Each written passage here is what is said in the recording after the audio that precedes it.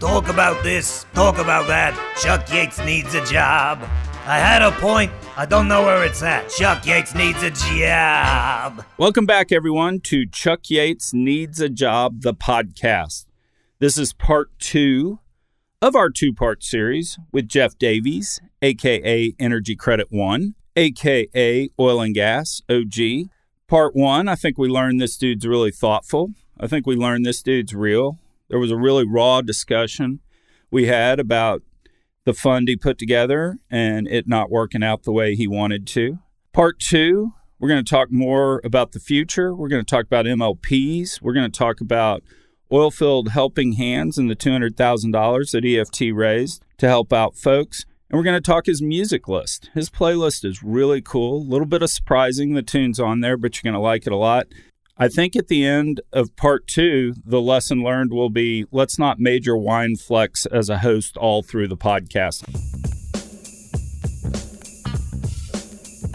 What's the next 10 years? I mean, what are we doing? You run an oil and gas company. What do you do? Focus on returns. Focus on investment. Plan your business for the facts on the ground and the reality on the ground.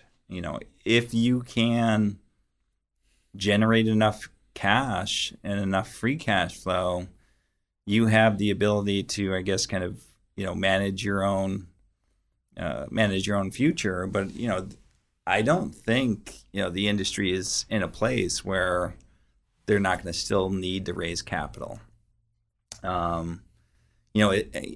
Everyone needs to just continue to reduce costs. We've seen this year in particular a ton of consolidation.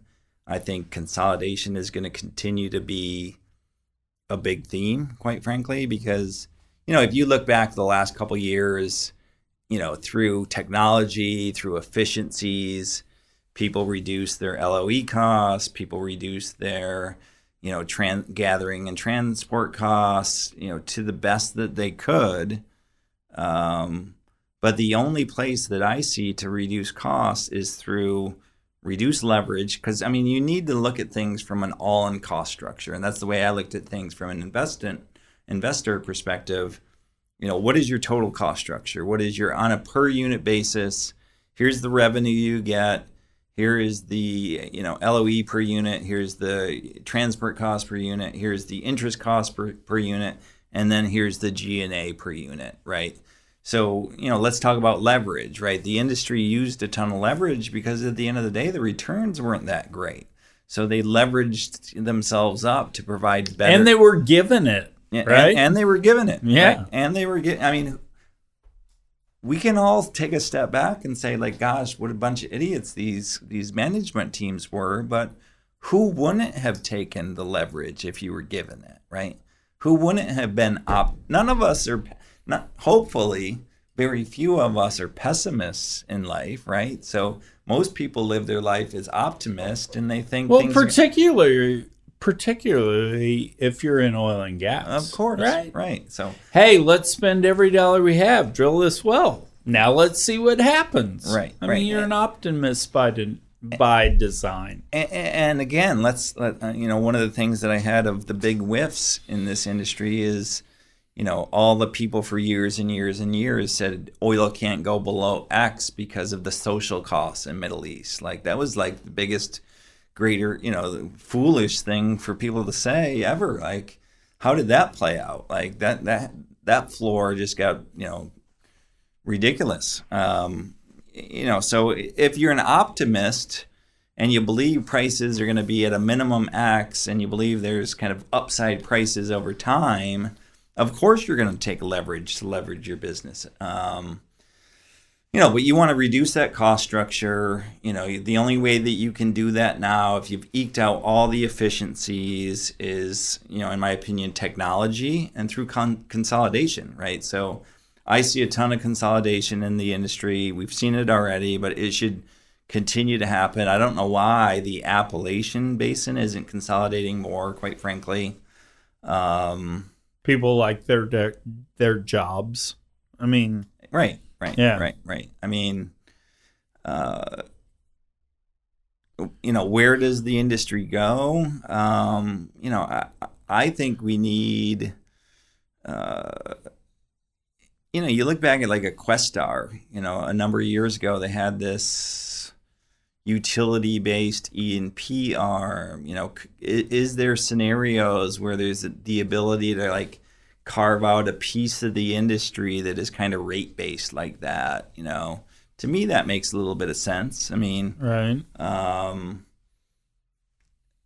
How do we deal with renewables? The industry gets so worked up, and I certainly see this on my own Twitter account where I talk about renewables and people get all worked up about it. I saw there was an article in Wall Street Journal today, I believe. World energy supply is going to go from 10% renewables today to 13% by 2030, right? Like, renewables aren't going to displace fossil fuels anytime soon, but at the end of the day, the marginal barrel or the marginal MCF is what matters for prices. And you can see a scenario where, okay, in 2030, which isn't that far away, 2030, the writing is on the wall that demand's going to start, we're going to be at peak oil, and demand's going to start to kind of flatten out a little bit. Is there a scenario where the Middle Eastern countries, the Saudis of the world, the Russians of the world start to flood the market? That's my concern.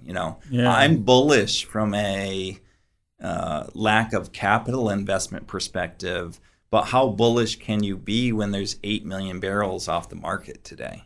That's right. I've kind of said that on the podcast that I've been on, is you've got 8 to 10 million barrels sitting in Middle East, and even in the freaking home run months, right? I mean, the home run years, we were growing at what, 1 million barrels, 1.5 million barrels a day. So it's like, sit there and go 1 million, 1.5 million versus 8.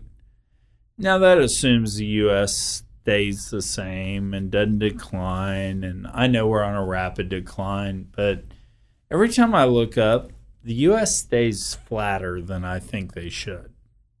Right. I mean, they just do. What are we at? Oil, 100 million barrels a day, plus or minus world demand, I believe, is kind of the right zip code. The U.S. today is at 10 million barrels a day. It's hard for me to imagine a scenario where we decline much from here, quite frankly, because nobody's going to buy a depleting asset base. So all these companies are going to, at a minimum, flatline or grow slowly. So then you take a step back and say, well, the rest of the world, yeah, of course, decline curves never sleep, and you got this wedge that you need to deal with on a global basis. But you have, like you said, 8 to 10 million barrels a day offline right now. So combined with, again, just saw these stats, by 2030, 30% of all cars will be EVs. In China, that will be 48%. You can't just look at supply and think of supply. It's a supply and demand perspective. It's hard not to be constructive of gas right now, but really, at the end of the day, how high can gas prices go before somebody in the U.S. starts to say, gosh, why are we exporting all this natural gas, and let's stop LNG exports, right? I mean, if gas were to go to $5 to $6 in this country, especially if you live in Texas where your power prices are basically based on natural gas prices, there's going to be there's going to be people raising hell saying, why did my utility bill just double and we're exporting gas to China, right? Right. It's interesting. My father, who is, as we speak, born in 1940, so he's he's 80 years old. He's about to turn 81. He just put solar panels in the vacant lot next to his house to sit there, and his electric bill every month is electricity used versus electricity generated and sold to the grid. And he'll call me every month, and it's like, oh my God, I made $48. I made $87. And one time, and I feel so bad about this because I finally said, hey, Dad, what's your payback? I mean, you spent $140,000 putting in those solar panels. He goes, it's 9 years. And I go, dude, you're 80. I mean, do we really do 9-year paybacks at this point? But love him. I really hope he makes it to the payback on the solar panels and all that. So, at the end of the day, I mean, you're right. I mean, it's just we've got all this. We've got to deal with it. And I think one of the things I learned from you today, in terms of talking about this sort of stuff, is, and I don't think I had an appreciation for this because I've always been an E&P guy, right?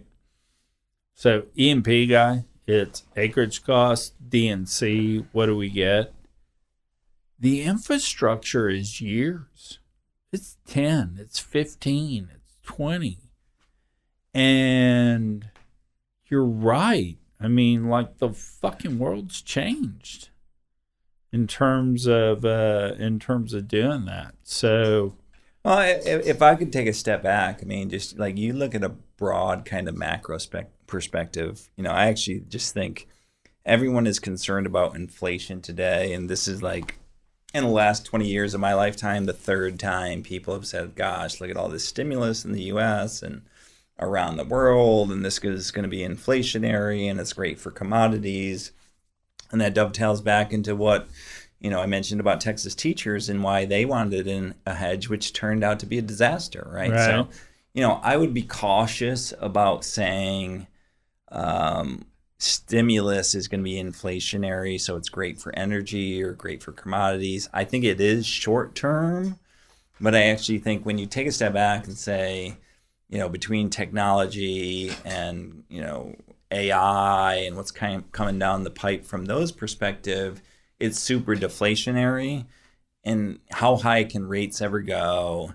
And we're going to be in this kind of, situation where governments around the world never can really let inflation get out of control or let rates get out of control because, automation replaced blue collar jobs. I think AI is going to replace white collar jobs, right? So, if you think that, you no longer need a junior banker because you can get it, programmatically have some, a spreadsheet full of data that you need. You no longer need a junior lawyer. You no longer need certain doctors. Like the employment and labor situation around the world just because of technology, I think is going to be problematic for governments around the world. And they're going to have these fiscal problems that ultimately mean, everyone's going to have a shit ton of debt. That means they can't let rates go nuts. So we're going to stay in this free money world for a long time, but I don't think it leads to inflation, quite frankly. I think where energy plays into that is, again, I think it's very easy to be bullish. Like, I'm really not that exposed to energy myself today. I've missed this recent trade. But I would be cautious that it lasts too long, quite frankly, just from the perspective of, I think rates stay low. I think money stays cheap. I think, the U.S. is only 10% of global oil supply. So if you're only focused on the U.S., maybe you're missing the bigger picture. If rates stay low, look no further than the deals that have done by the Asian countries over the years and, buying up Sandridge garbage and kind of, buying up the Barnett stuff like they did. There's always money that will move closer and closer and closer to the wellhead for 5%, 4%, 3% if they're a 1% capital company, right? So, there's always going to be money to drill. There's always going to be money to bring supply on in a low rate environment. So I'm kind of on the opposite side of the market today. Everyone thinks rates are going from whatever 1% and going higher. I think we actually stay low.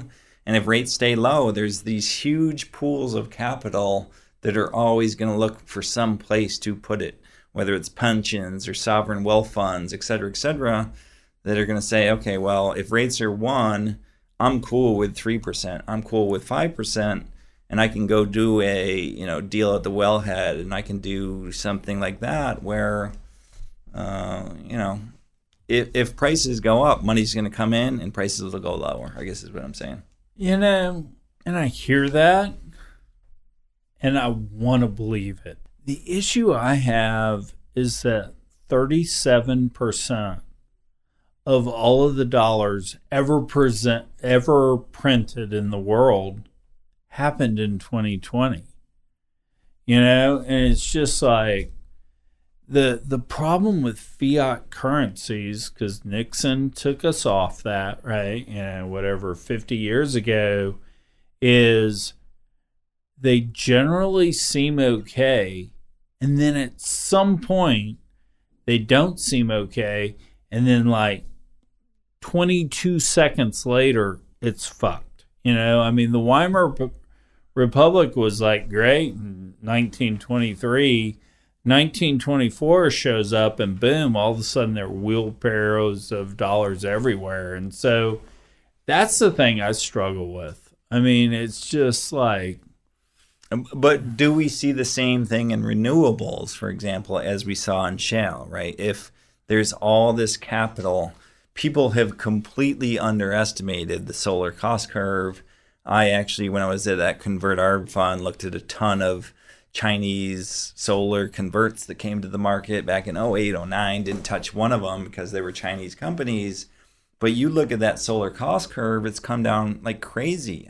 So shale's a great example of, if you throw enough money at something, you can do kind of things that you can't believe that you can do, right? And look at just in the last number of years, just in the last number of weeks or months, look at what's going on in hydrogen, which I had no idea what was going on in hydrogen. And there's been just this kind of explosion of hydrogen activity where, Korea, Spain, France, I think the UK, a number of these countries have come out and said, we're going to invest $10 billion, $20 billion, $9 billion to ensure hydrogen is part of our energy stack. So if you throw enough money at something, and technology is there to kind of bring it along, all of us have to appreciate that something that we can't believe can happen. Again, like I said, I don't think like the whole fear over renewables replacing fossil fuels isn't a 3 or 5 year concern. And I think people get worked up about that. It's a 30 or 50 year concern. But, that marginal barrel matters at the end of the day. And can it happen? Sure it can. If you throw enough money at it. Again, just having seen some of these statistics, 65% of all the money that will be spent on energy investments over the next decade will be on renewables, right? So we're spending more money on renewables than we are on fossil fuels. So if you put enough money towards something, you have to appreciate that, gosh, nobody back in 2005 thought shale we would go in the U.S. from 6 million barrels a day to 12 million barrels a day. There was nobody that thought that. Right. Nobody thought we would go from 50 BCF a day in the U.S. to 100 BCF a day in the U.S. Nobody thought that, right? So take the perspective, if you're in the industry, hey, maybe renewables can do something that I don't believe they can do, and look no further than shale. So that hits the demand side of the equation, whereas the supply side of things is, a little tougher to get your arms around. unless you have a global perspective. Like I said, I find it hard to believe that we don't grow a little bit from here in the U.S. in the next couple of years. But are we ever, have we peaked in the U.S.? What's your opinion? No, that's really the debate. So January of 2020, I was sitting there and I go, man, my Fund 7 sucked, right? I mean, NGL prices lost 2/3 during 2019, and we had a lot of mid-continent, right? So it's kind of like, boom, I got hit there. Acreage values went down, and I was an acreage guy, right? I'm an early stage investor.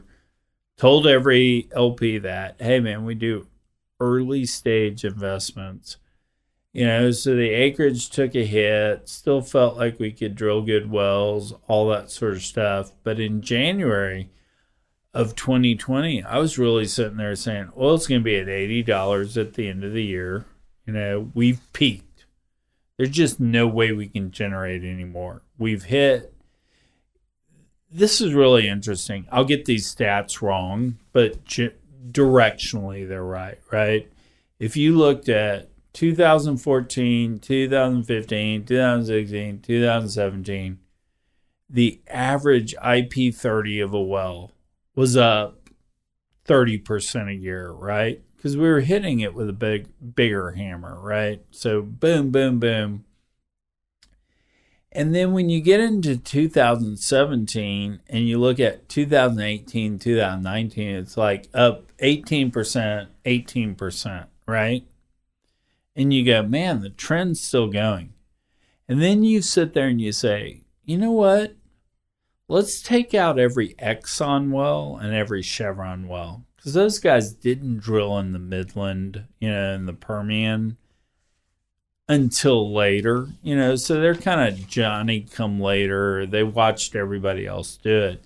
If you took out their wells, kind of 18 and 19, down 1%, down 2%. So we had clearly flattened out. I mean, hitting everything with more sand had plateaued. I mean, in terms of technology and all that, boom, we had plateaued. And so you're sitting there and you're going, oh my gosh, we're not getting any better. We've hit everything we can hit, all that. Exxon, Chevron, yeah, great. They're doing it now. But, anyway. So I actually kind of felt like rolling into 2020, it had sucked. I mean, oil prices were where they were. We generated a lot of production. But I really thought by the end of 2020, we were going to be at $75, $80 oil. And boom, COVID hit and screwed all that up and got me fired and all that good stuff. But, I don't see that technology out there that's going to let us do better. And I get the fact that, okay, prices may rise and we may, as an industry, spend our cash flow to drill new wells based on higher prices and all that.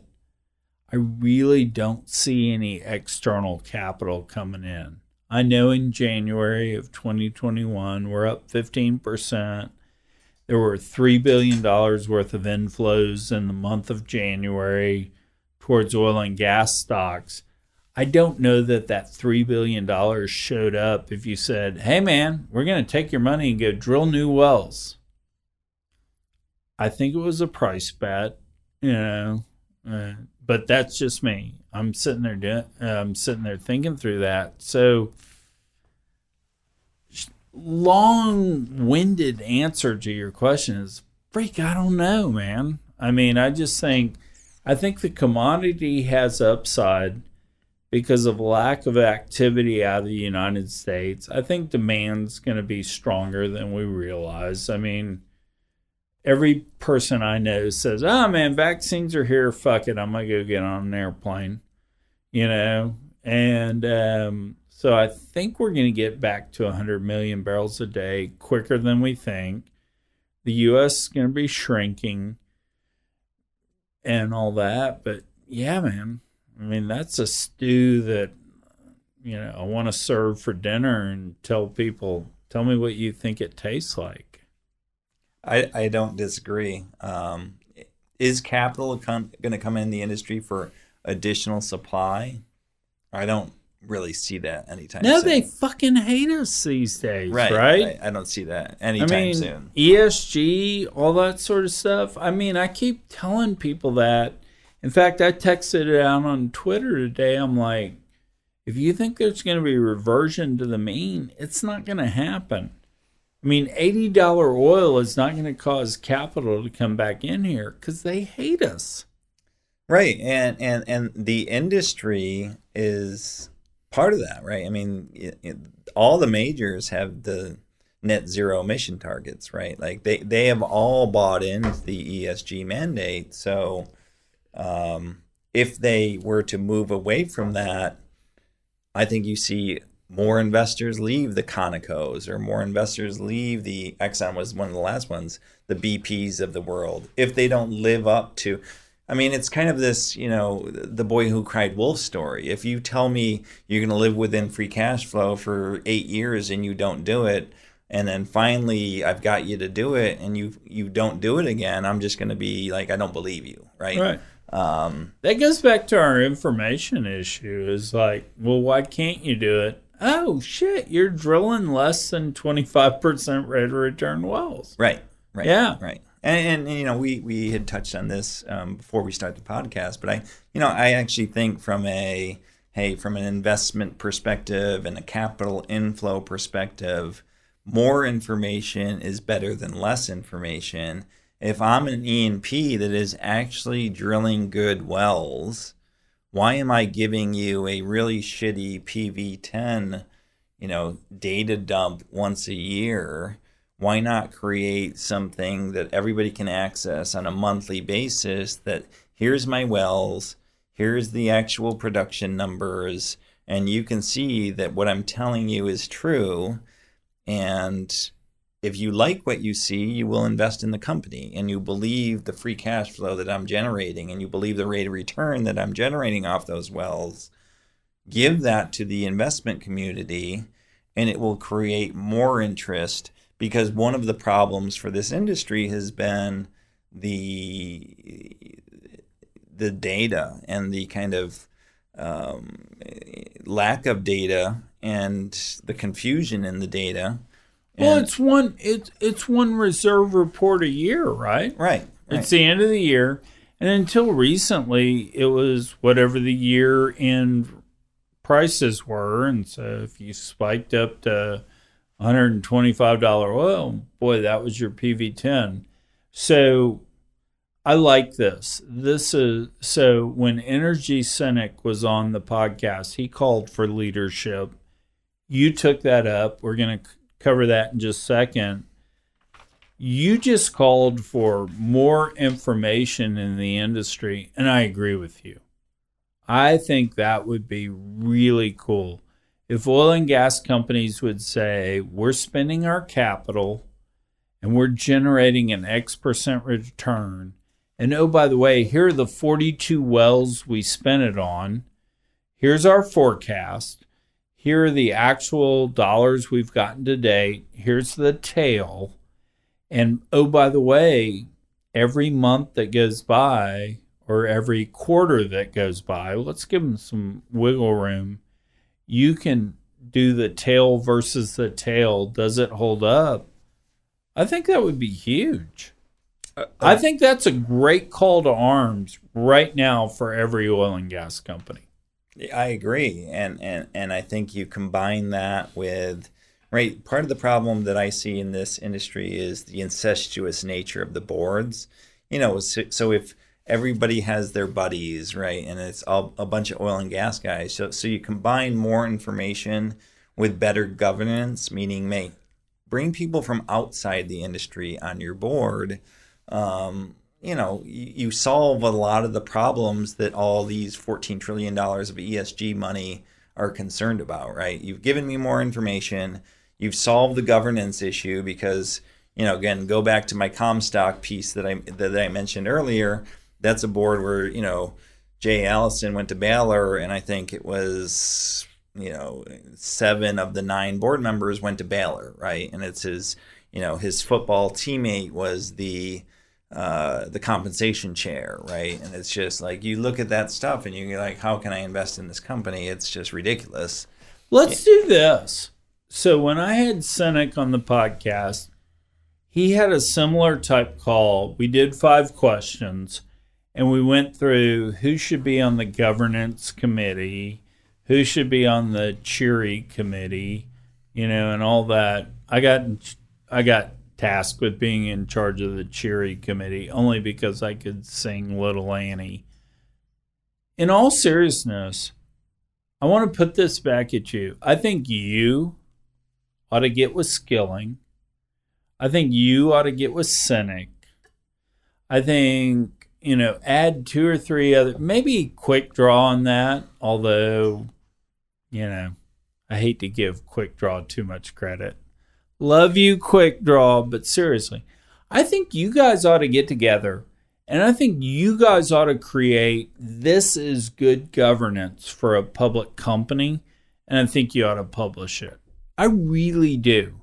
I think if you guys came out and said, we've thought about it, we want outside directors, we want this, we want that, and you published it and you pushed it, you guys could have an impact.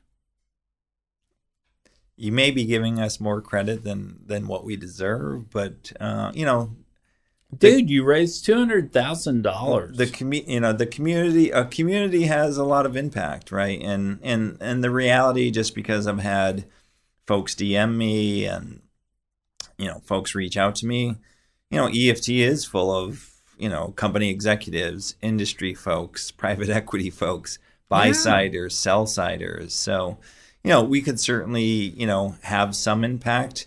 Whether the companies, buy into that, I think they probably listen to shareholders more. But if we can get that message out to their shareholders, it could certainly have some impact. Well, and I think shareholders listen. I mean, that was my whole point. I mean, at the end of the day, do I think you're going to change a management team because Energy Credit and Skilling say you ought to do that? No. But if you guys are saying that and shareholders hear that, I think y'all could do that. And you know what I will say is, 1, I've done a podcast with Sinek. Now I've done a podcast with you. I've DM'd with Skilling, and I hope I'm not violating a confidence with Skilling by saying that. I think the 3 of you guys are really thoughtful. I mean, I really do. I mean, I don't think you're unfair. I don't think anything that you guys came up with would be egregious. And you know what I think you guys would do, given what I know about you guys? You guys would suggest it to EFT. It would get totally hashed out by EFT, right? I mean, people would say, oh, you're fucked up for saying this. You're not screwed up by saying this. This is good. You should do this. It would be a well-vetted plan, ultimately, that you presented to management team. I think you guys ought to do that. In all seriousness, I really think you ought to do that. And I think that's our role. I mean, I think that's ultimately, what you, Skilling, Sinek, and the others are doing, being on EFT, saying the things you do. That's the role. Let's formalize it. Let's really put it on paper. Let's get it out to people and all that. And I think you'd have a cheering crowd. Let's do it. I mean, it's a good idea. I certainly hope that as the industry kind of bounces off the bottom, as it has the last couple of months, that the community stays strong and continues to have a strong voice. I have taken a step back a number of times and thought, gosh, why does this happen in the industry? The energy industry, when I don't see this happening in the tech industry. I don't see this happening in manufacturing or healthcare, what's happening on Twitter and the community. And at the end of the day, my only conclusion is misery loves company, right? Right. And we've gone through misery as an industry, and I hope we continue to be a force, even if the industry bounces back, as we all hope it does, right? Right. But what we've done and the influence that we've had, and let's not overstate it by any stretch of the imagination, but I've had a number of people tell me that they follow what we say, and they get, I have a good friend that has a research team, and he's like, Jeff, there's been times that I've been pissed at my guys that do my research because I find out something from EFT before I find it out from my own guys, So, Right. So that we do have influence, right? No, you totally do. 5, 4, 3, 2, 1. Time to dust off your iPods and check out these songs from tonight's guest. I've asked every guest to come on, create a playlist. And so the whole thing is, I didn't give you a lot of guideline. I'm like, create a playlist. And you're like, what does that mean? And I go, I have no idea. But I want to hear what you put on the playlist. Tell us the songs. Tell us what they mean. Tell us what was behind each one of the songs and all that. And let's talk about it. Because I think that's going to tell us a lot about you. And I think this is going to be really cool. So tell us your playlist. Why are people there? All right. So I gave you 7 songs, and I'll just go through them, I guess. So the first song is Beastie Boys' Shadrach. And Beasties were really part of my formative years. Shadrach's on Paul's Boutique, which came out in 1989. I was in high school at the time. Go back a couple years to 87, 88. I actually saw Beastie Boys and Public Enemy warmed up for them. This was in Syracuse, New York. It may sound wild, but I'll give them a quick shout out. My buddy Mark Coates and Jason Robinson actually had a little rap group, 3 white dudes with our own rap group. I had 2 turntables in my basement trying to follow what the Beasties were doing. But Paul's Boutique I listened to for, an entire summer, really. And, if you know that album, it was one of the first albums where the entire album is basically samples of different songs, right? So interesting you say that, because it was before the lawsuit, right? I forget the name of the lawsuit, but there was a lawsuit that said samples, you got to pay and all that sort of stuff. But Paul's Boutique was literally the last album out the door. The unknown thing about that album is they actually paid for, in terms of royalties, about 90% of the samples that they used. And but that being said, it was amazing, because the Dust Brothers, the EDM group, had written, call it 10 songs, and we're going to publish the album. And the Beastie Boys called them, coming off the success of You Gotta Fight for Your Right to Party, and said, let's do an album. And they spent almost a year together, literally in one of the Beastie Boys' apartment, doing that. And they took those 10 songs and they wrote 10 more songs and then morphed it all together to create this. And I forget which critic it was, I think it was a Rolling Stone guy, Sgt. Pepper's of rap. It was an amazing album. If you're my age, and if I'm kind of grew up as a rap guy for a number of years, still am.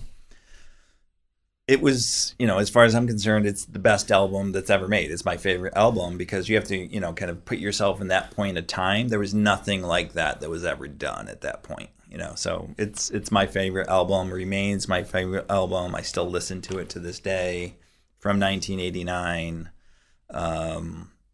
Those guys, like I said, they were formative for me and kind of loved it and still love it. And the other thing that was cool about it is, they had their success with Licensed to Ill, right? I mean, you ought to fight for your right to party. Quite frankly, cheesiest song ever written, except for maybe Ice Ice Baby by Vanilla Ice, right? I mean, incredibly cheesy and all that. But what was interesting is they took the money from that, and quite frankly, all of their fathers were Wall Street lawyers, so they weren't starving, right? Mm-hmm. And instead of playing on that and writing, you ought to fight for your right to party #2, those guys went into hiding, hung out with the Dust Brothers, and created this. And it was amazing in that it came out. It didn't really sell as much, obviously, as Licensed to Ill. And they only had 2 singles off it, right? And so they do that. But at the end of the day, I mean, we're sitting here 20 years later saying that might be the greatest rap album ever produced. And you can say that, and people will say, oh, I don't agree. But they won't say you're crazy. Agreed. Yeah. Agreed. So, I mean, so many good songs on there. Car Thief, B-Boy Bouillabaisse. I mean, B-Boy Bouillabaisse is basically 5 or 6 songs within a song, right? It's what they did with the production of that album had never been done before. So that's why you have to appreciate it. No, it's amazing. It's amazing. Good call on that choice. So the second song is Bob Marley, Mr. Brown. I'm a reggae fan. Everybody knows Redemption Song, No Woman, No Cry. Bob Marley, love him. And Mr. Brown's kind of a song a lot of people don't know, and I just kind of have always loved that song. As I knew I was going to come down here, I actually thought about and looked up, because I kind of forgot about what the song was about, and it's basically about a ghost in Jamaica that people believe there was this ghost, and there was a week or 2 in Jamaica where people were hiding out in their houses because they believed there was this ghost, and Bob Marley basically made fun of it. So it kind of relates to today for me, where people can kind of fall for these lies and these fantasies and, kind of fall for things that aren't real. Interesting you say that. I took my kids and I took my parents to Jamaica. And we had one day where we were all going to go our separate ways and do fun things. So I sent my daughter Sarah with my mother to the spa. Pedicures, manicures, all that. My daughter Kelly wanted to go fishing. So she and I were going to go out on a boat and we were going to fish. So we did that.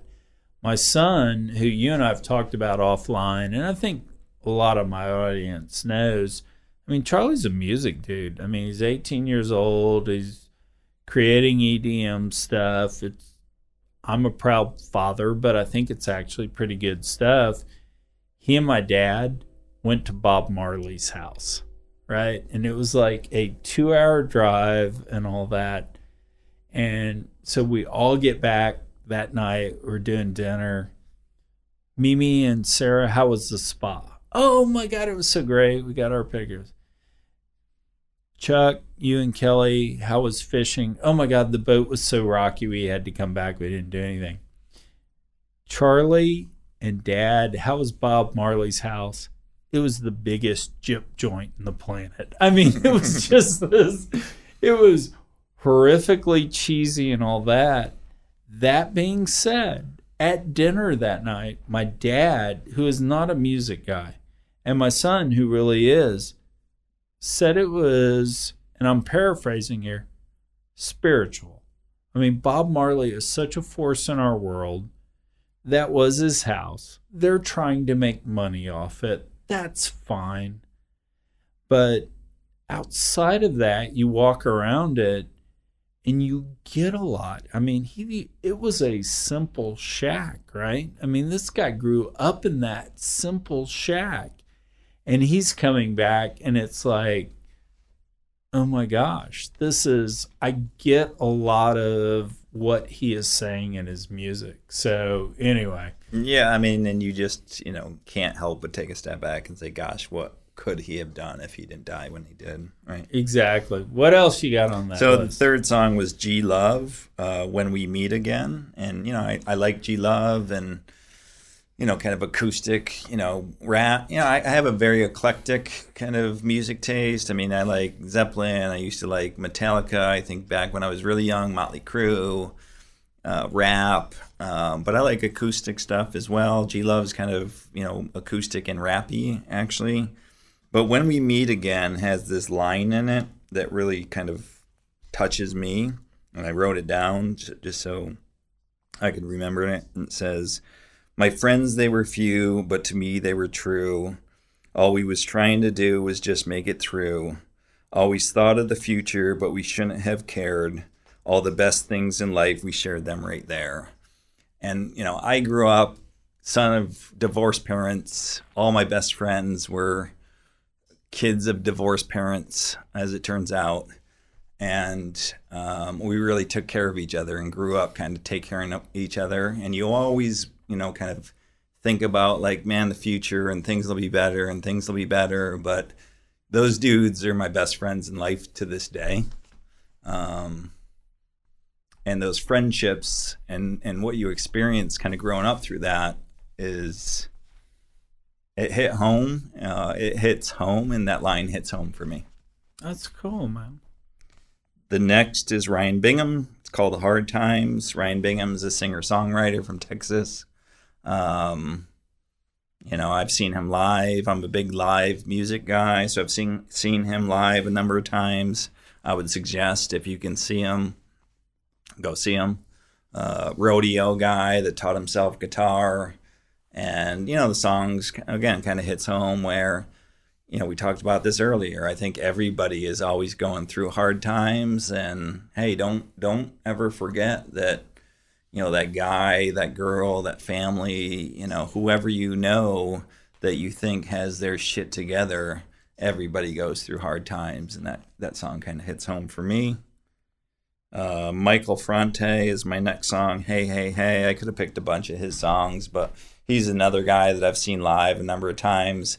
He's my wife's favorite musician. She plays it around the house all the time, so I kind of have grown to love him. He puts on one of the best shows that you'll ever see. Does a lot of small venues still to this day, and just has a great positive message. So if you ever can see Michael Franti, I'd tell you to do that. Hold on. I got Spearhead comments here because Michael Franti and Spearhead, right? Yeah.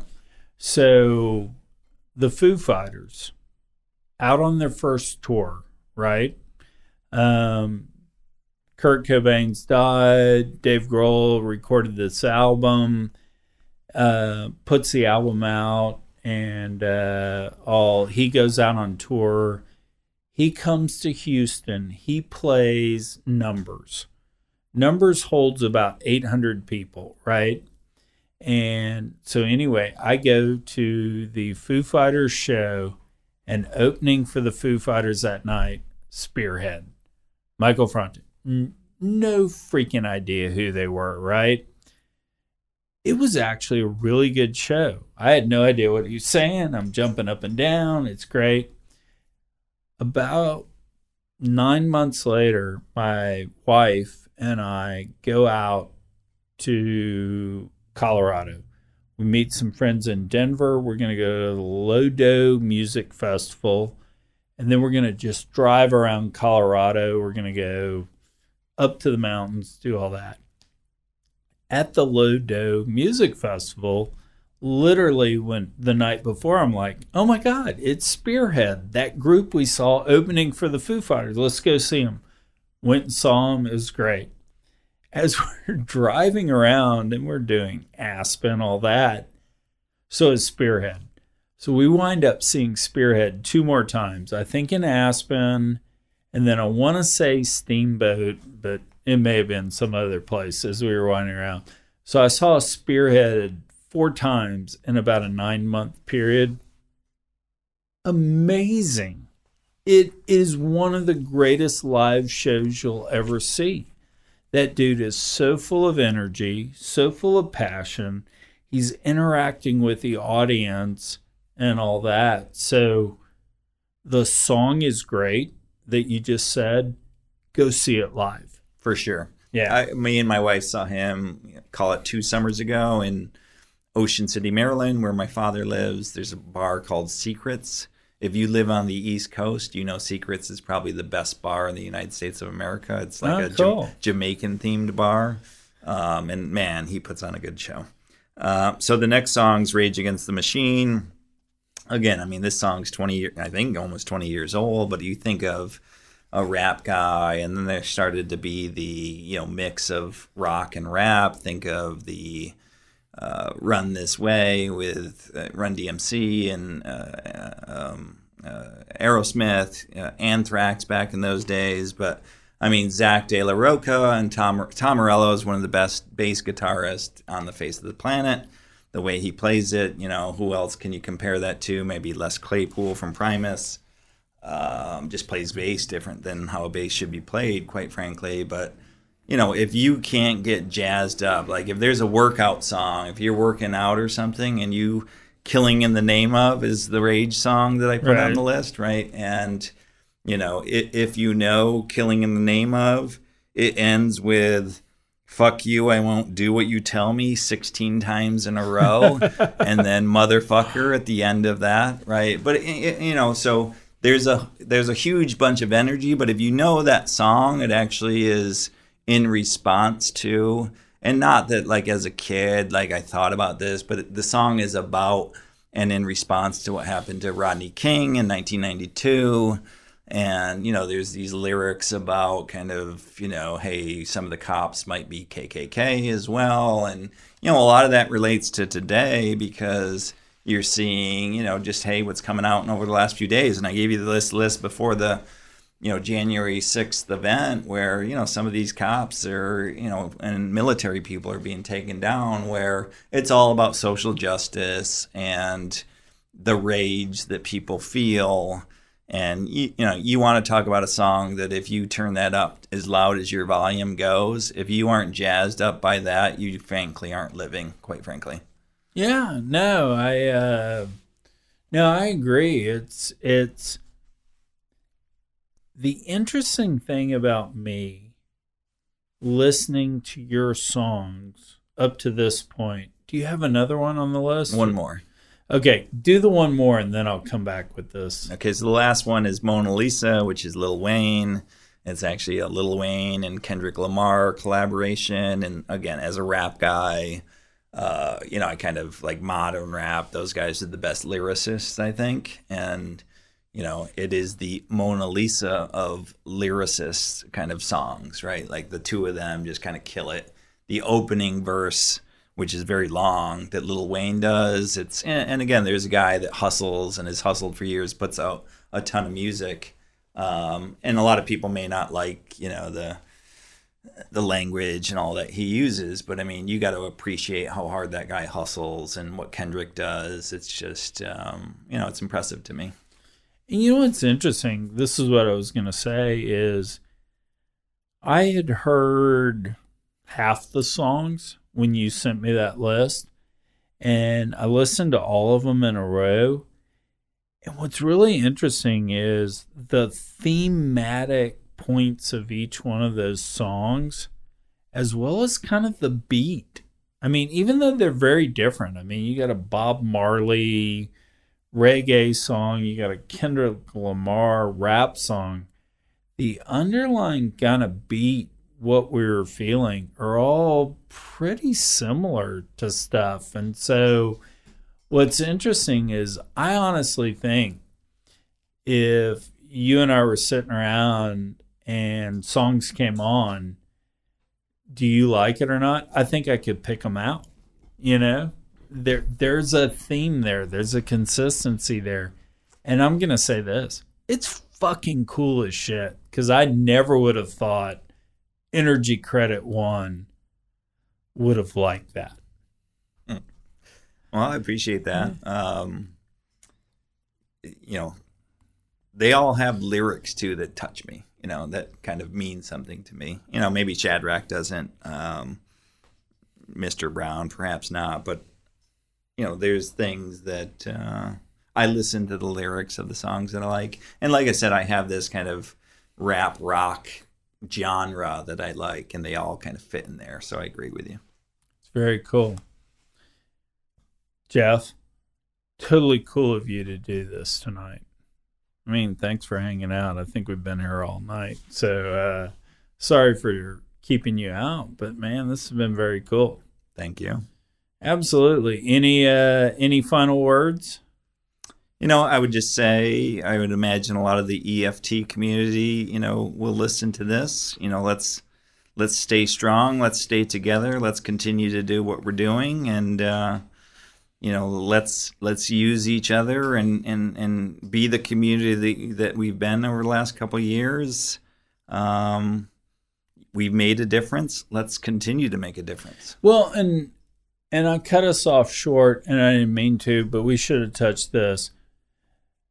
So Energy Cynic came on the podcast, and he called for leadership. And quite frankly, when he said that, he hit me with something. I was like, oh, fuck. I mean, he's right. I mean, there's nobody out there leading the charge and all that.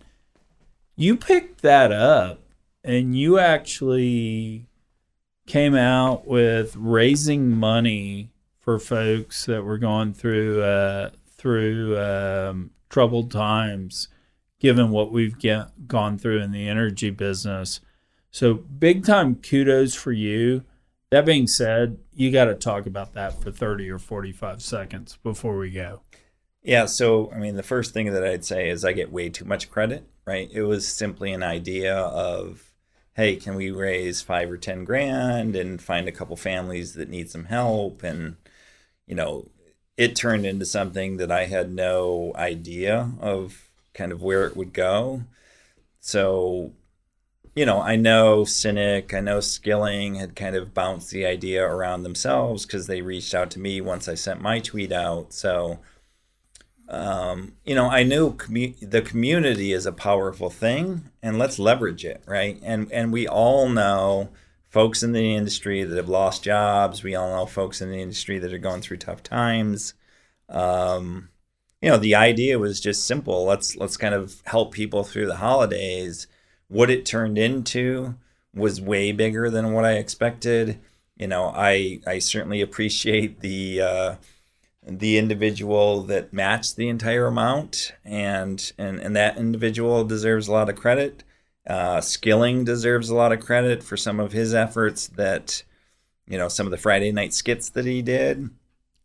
I came up with an idea, but ideas don't execute by themselves. And certainly, everyone that was involved deserves a lot of credit. I would just suggest and say, let's do it again. Let's do it again. The folks at OHH have appreciated it. We were able to really double their budget for 2021. There's a lot of folks out there that are in between jobs, as we all know, that need money to just get by, pay rent, pay some bills, get on the right footing so they can go on to the next thing or the next job.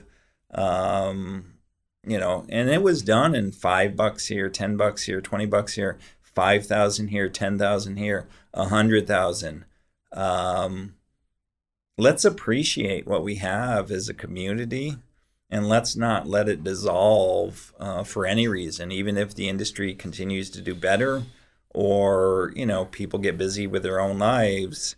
We've proven, and again, I said this in a recent tweet, the country and, even my friends and neighbors, right? Like, we're all at each other's throats right now over politics. We're all at each other's there's a lot of angst. There's a lot of anger.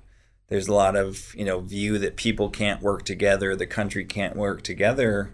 We as a community prove that entirely wrong. We have people of, different socioeconomic, status. We have, folks that are rig hands to folks that are CEOs involved in in EFT.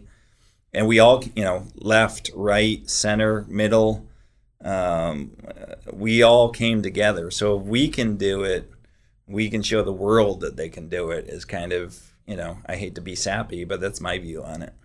No, that's really good, because I think at the end of the day, Quick Draw contributed, and so did H.H. Hambone, and I think that says it all.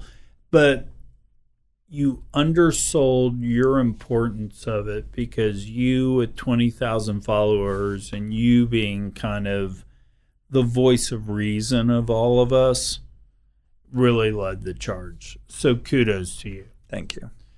All right, Jeff Davies, very cool of you to do this. You drove all the way to Richmond, Texas, hung out in the studio with me.